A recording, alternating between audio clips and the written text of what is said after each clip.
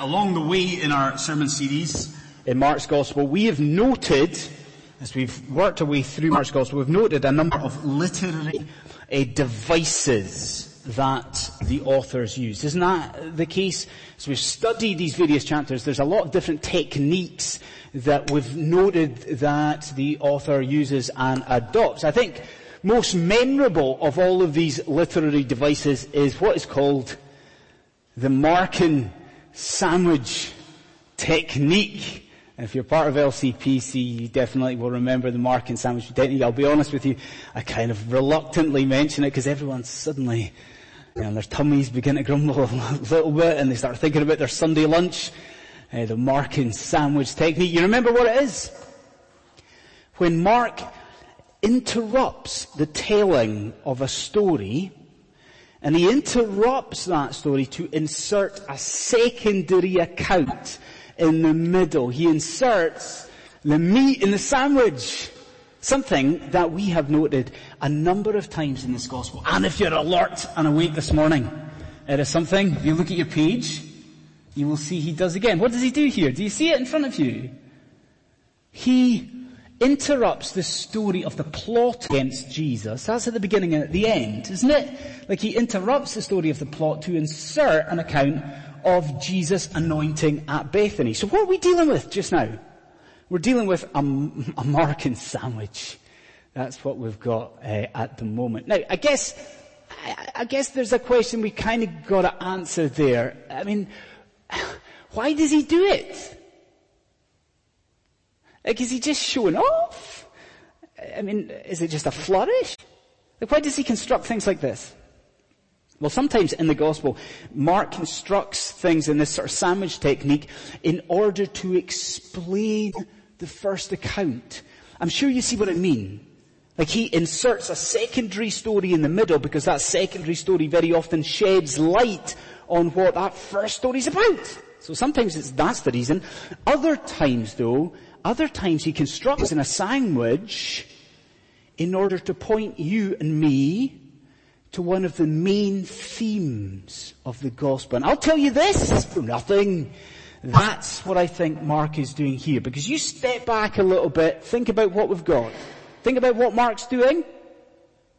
He's taking a story of treachery towards Jesus and he interrupts it with a story of faithfulness and devotion to Jesus. Do you see what he's doing? Again, he's showing us a contrast about discipleship. Isn't that what's happening here? It's a contrast. That as we go into the Passion narrative, chapter 14 that we begin today, really in constructing it like this, Mark is saying to you, you've only got two responses that there can be to this coming death of Jesus. There's only two responses. You can either follow Judas in his betrayal, or you can follow this woman of Bethany in her unashamed devotion to Christ. Do you see that? Why he's constructed this the way he has. And just now, obviously, we're going to consider this in a little depth, but I'll be honest with you from the outset, for let's say 90% of this morning's sermon, we're going to focus on this woman at Bethany. And we'll maybe at the end say something of Judas Iscariot. So, first thing that we see is this woman, this positive example of cross-centered devotion. Let's think about this woman of Bethany. Now, I heard it said a couple of weeks ago that increasingly what's happening in London is that tourists are not staying smack bang in the centre of the city as they used to do. That what's happening is that tourists will come to London, they will actually stay a bit further out of London, and they'll travel in, because of the cost, they will travel in on a daily basis to see the sights. Now, that's what we've seen actually in this crucial week in the gospel. For very, very, very different reasons, that's what Jesus has done, isn't it? We notice that he's been staying outside of the city, he's been staying in a place called Bethany, on his last week, and every day it seems that he's been travelling first thing in the morning into Jerusalem. Now, what we're dealing with here is maybe the Wednesday of that final week. And you can see that on this Wednesday. Actually, Jesus seems to linger in Bethany a little longer. Because where is he at verse 3? Do you notice it with me? He stays in Bethany and he enjoys a meal at Simon the leper's house. That's more than likely a former leper who's showing hospitality to Jesus. Now, do you see what happens as they're enjoying this meal? They're reclining at the table, and a woman comes in and she pours oil on our Lord. I think you and I have to get this right. See this instance that we have here? I think it's very much a different occasion from that instance in Luke chapter 7. I'm sure you know the one where there's another anointing with oil and the woman uses her hair to wipe Jesus' feet. We're familiar with this, yes? That is a different occasion to this here, more than likely. But then let me say this. This, what we're dealing with here, is more than likely the same occasion that is mentioned in the Gospel of John. And that's important. Because what do we learn in John? We learn that this woman of Bethany most likely was Mary. You know, the sister of Lazarus, the sister of Martha. That's who you and I are dealing with here. So even now we're getting to grips with what we've got happening in Bethany. Now, friends, how do you want us to play this today? What do you come to church want? Do you want us just to note, oh, she does a nice thing? She pours oil on Jesus. Do we just note this? Think, okay, it's got to be nice. Close the book, sing a song, go home? Is that that's not why we're here. Aren't we here to look at the detail of God's Word, to listen attentively to what God is saying through His Word? Isn't that why we're here? So why do we do this? Let us notice one or two facets about this act of love from this woman. How about this as the first? We notice that this is wholehearted devotion from this woman. Wholehearted. Now, what do I mean by that? Well, ladies in the church, in the congregation just now, women and girls, you've got to speak to me later on and tell me if I'm wrong about this. But isn't it true that yes, if your boyfriend or your husband, if he comes home with a bottle of perfume for you, then that's a nice thing. You're happy with that? But isn't it true that there is a world of difference between your husband, your boyfriend, bringing you a big bottle of Chanel or Givenchy or something like that? Big difference between that and if he comes with a bottle of Superdrug's own brand perfume. There is, isn't there? He doesn't say from past experience, but it is a difference. Chanel or maybe Tesco Value Eau de Toilette. You know, there's a world of difference between those two things. Well, I think we see that this act is wholehearted devotion, even in the type of perfume and oil that this woman uses to anoint Jesus. Did you notice what it is in verse 4? Now, Mark makes it clear it's what is called pure nard. Now, what I think you need to understand is that is oil, that is perfume that is taken from a herb. Now, get this, that had to be imported from India. In the first century world, imported to the Middle East from India. Do you get already a sense that this is special stuff that we're dealing with, right? Now, that is then, I think, added to by what we are told, what you are told about the cost of the oil. Now, did you see what we are told? If you look at verse 5, you'll see it. People complain about what she's done. They say, this should have been sold. How much, friends? Do you see?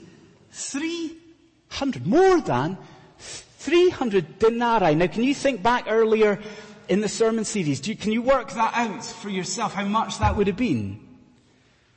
We're talking there, it's amazing. We're talking there about an annual wage. A year's wage. Do you see what, put it in contemporary terms. Isn't that stunning? This oil that is poured on Jesus here is worth 20 grand? 25,000 pounds. Doesn't that shed light on the lavishness of what this woman is? It's remarkable. And you see that? That, I think, is utterly confirmed for us by the manner in which she goes about doing this. Now, look at me for a moment. Does she do this? Does she enter the room and take this flask, pour some oil onto her hand and apply it to Jesus? Is that what happens? Look at the end of verse 3. Look at the words. This woman enters the room, takes the flask and breaks it. Now, you're not with me. Does that not speak volumes about her love and devotion? Do you understand what's going on? There's not even a thought for keeping any of this back. When she takes it, she smashes it, she breaks it, she pours all of the oil on the Lord. Do you see? This is all for Him. This is all for the Lord Jesus Christ. Isn't it? It's lavish, it's exuberant. It is generous devotion and love and worship for Christ. All for Him. All of it for Him.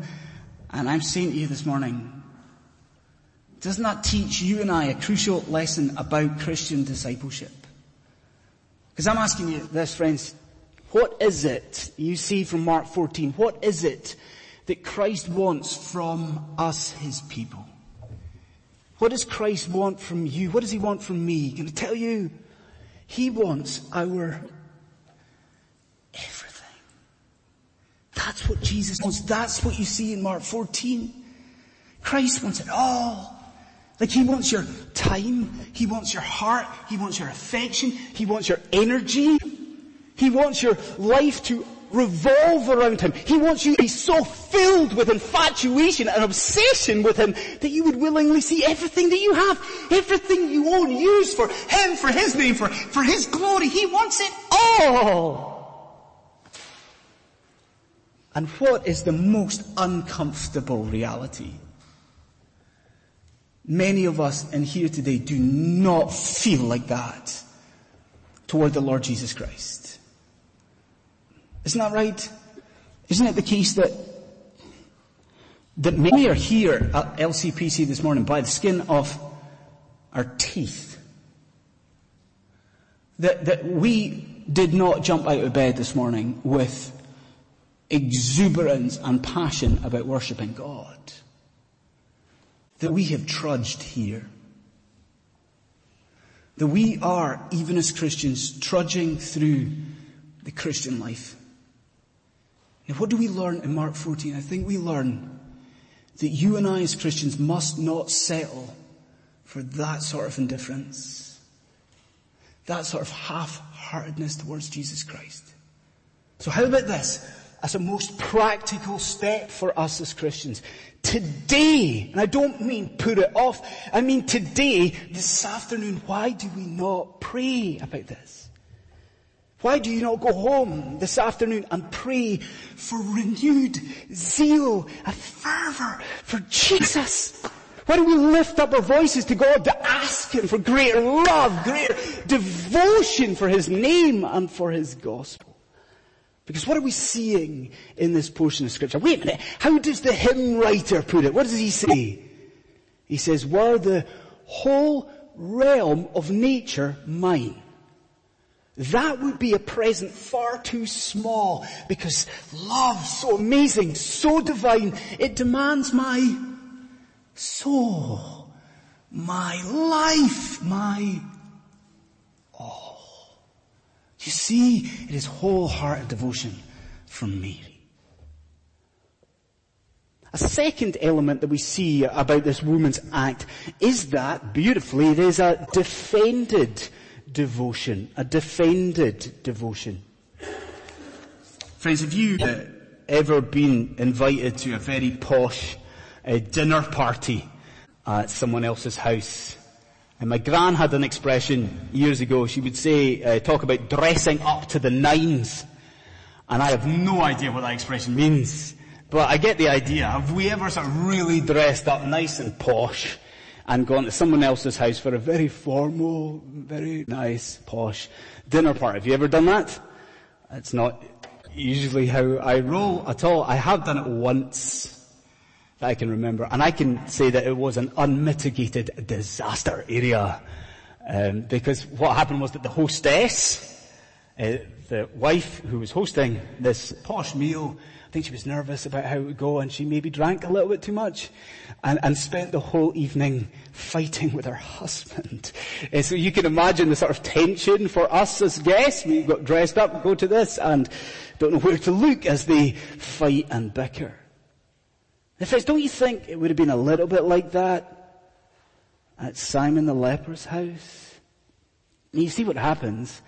This woman pours oil on the Lord, and the people, the guests, hate it. Don't they? Like, do you see, in Mark, he underlines the fact that they're actually really angry about this. Now the word he uses is indignant. Now I'm asking you, do you see why the guests are enraged? Do you see what's going on here? This act of pouring on oil is far too elaborate for them. Isn't it? This act towards Jesus is far too lavish. I mean, these people, they're willing to be at a meal. They're willing to be near Jesus, to tolerate Jesus, aren't they? Maybe it's a feast in Jesus' honor, this at Simon the leper's house, and they're, okay, but this display of enthusiasm for the Lord Jesus Christ, they cannot tolerate this. This is unwelcome. This is, in their eyes, unseemly. And I wonder if you see this. I wonder if you see how relevant that picture is for you and I living in Britain today. Let me give you a quote that I read, probably familiar to you. I read it this week. Chew on this quote. The author says this, that the world has never had a problem with religion in moderation. And isn't that what you and I are seeing in the United Kingdom today? Like what's happening in the society? We see it wrestle with Islamic extremism, don't we? We see our culture wrestle with Islamic terrorism. And do you know what's happening? You and I in the Church of Jesus Christ are being thrown into the same pot. And what is the message that our society is saying to you and to me? They're saying, we're okay with half-hearted religion. We're okay with half-hearted Christianity. We're alright if you want to occasionally go to church. That's fine with us. We think it's a little bit weird, but go with it. We're fine with you adopting some sort of quasi-Christian type ideas. Again, we don't like it too much, but we'll tolerate it. But what is society saying to you and I? Saying we step over the line if we take our faith seriously. We step over a line if we are enthusiastic about the Lord Jesus Christ. And friends, I really genuinely believe that this is a problem that you and I will face increasingly over the next few years in this country. That just as in Mark 14, enthusiasm for Jesus Christ, it will not for us in this country be tolerated. Now, wait a minute. What do we do? What do you do? This is our culture. There's no getting away from this. So what do we do? Isn't it marvelous what you see happen in Mark 14?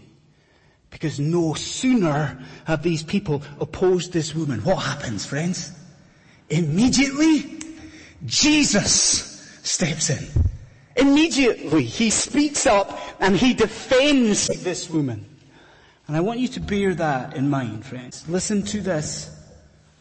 Your Savior, he desires your public enthusiasm for his name. That pleases him.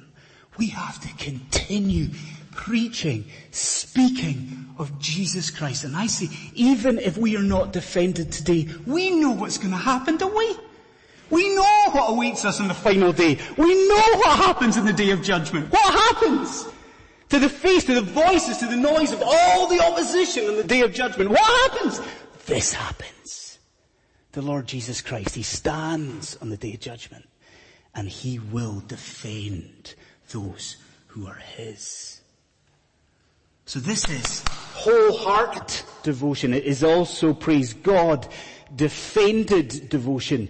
But there is a third aspect here, because this, from Mary, it is also cherished devotion too. It's cherished.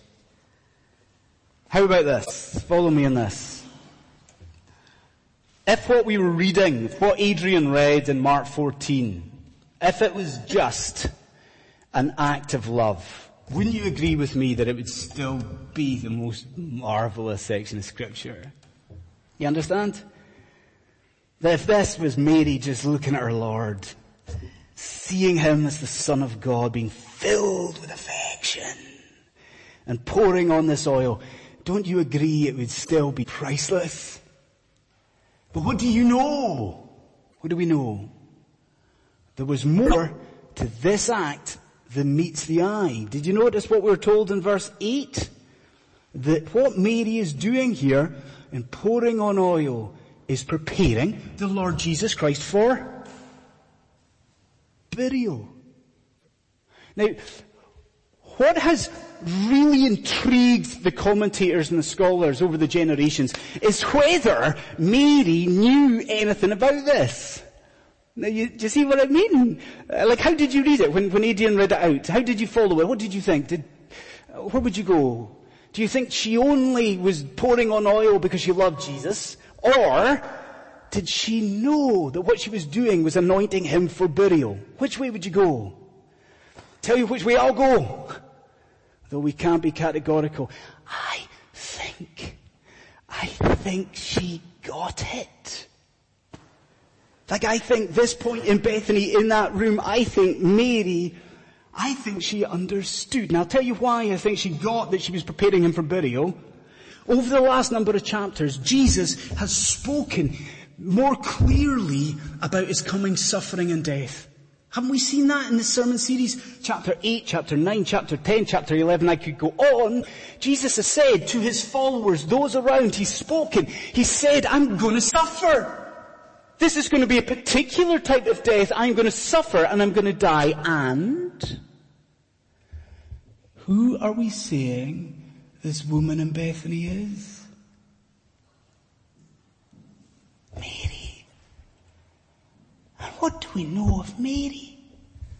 What do you know of Mary, the sister of Martha?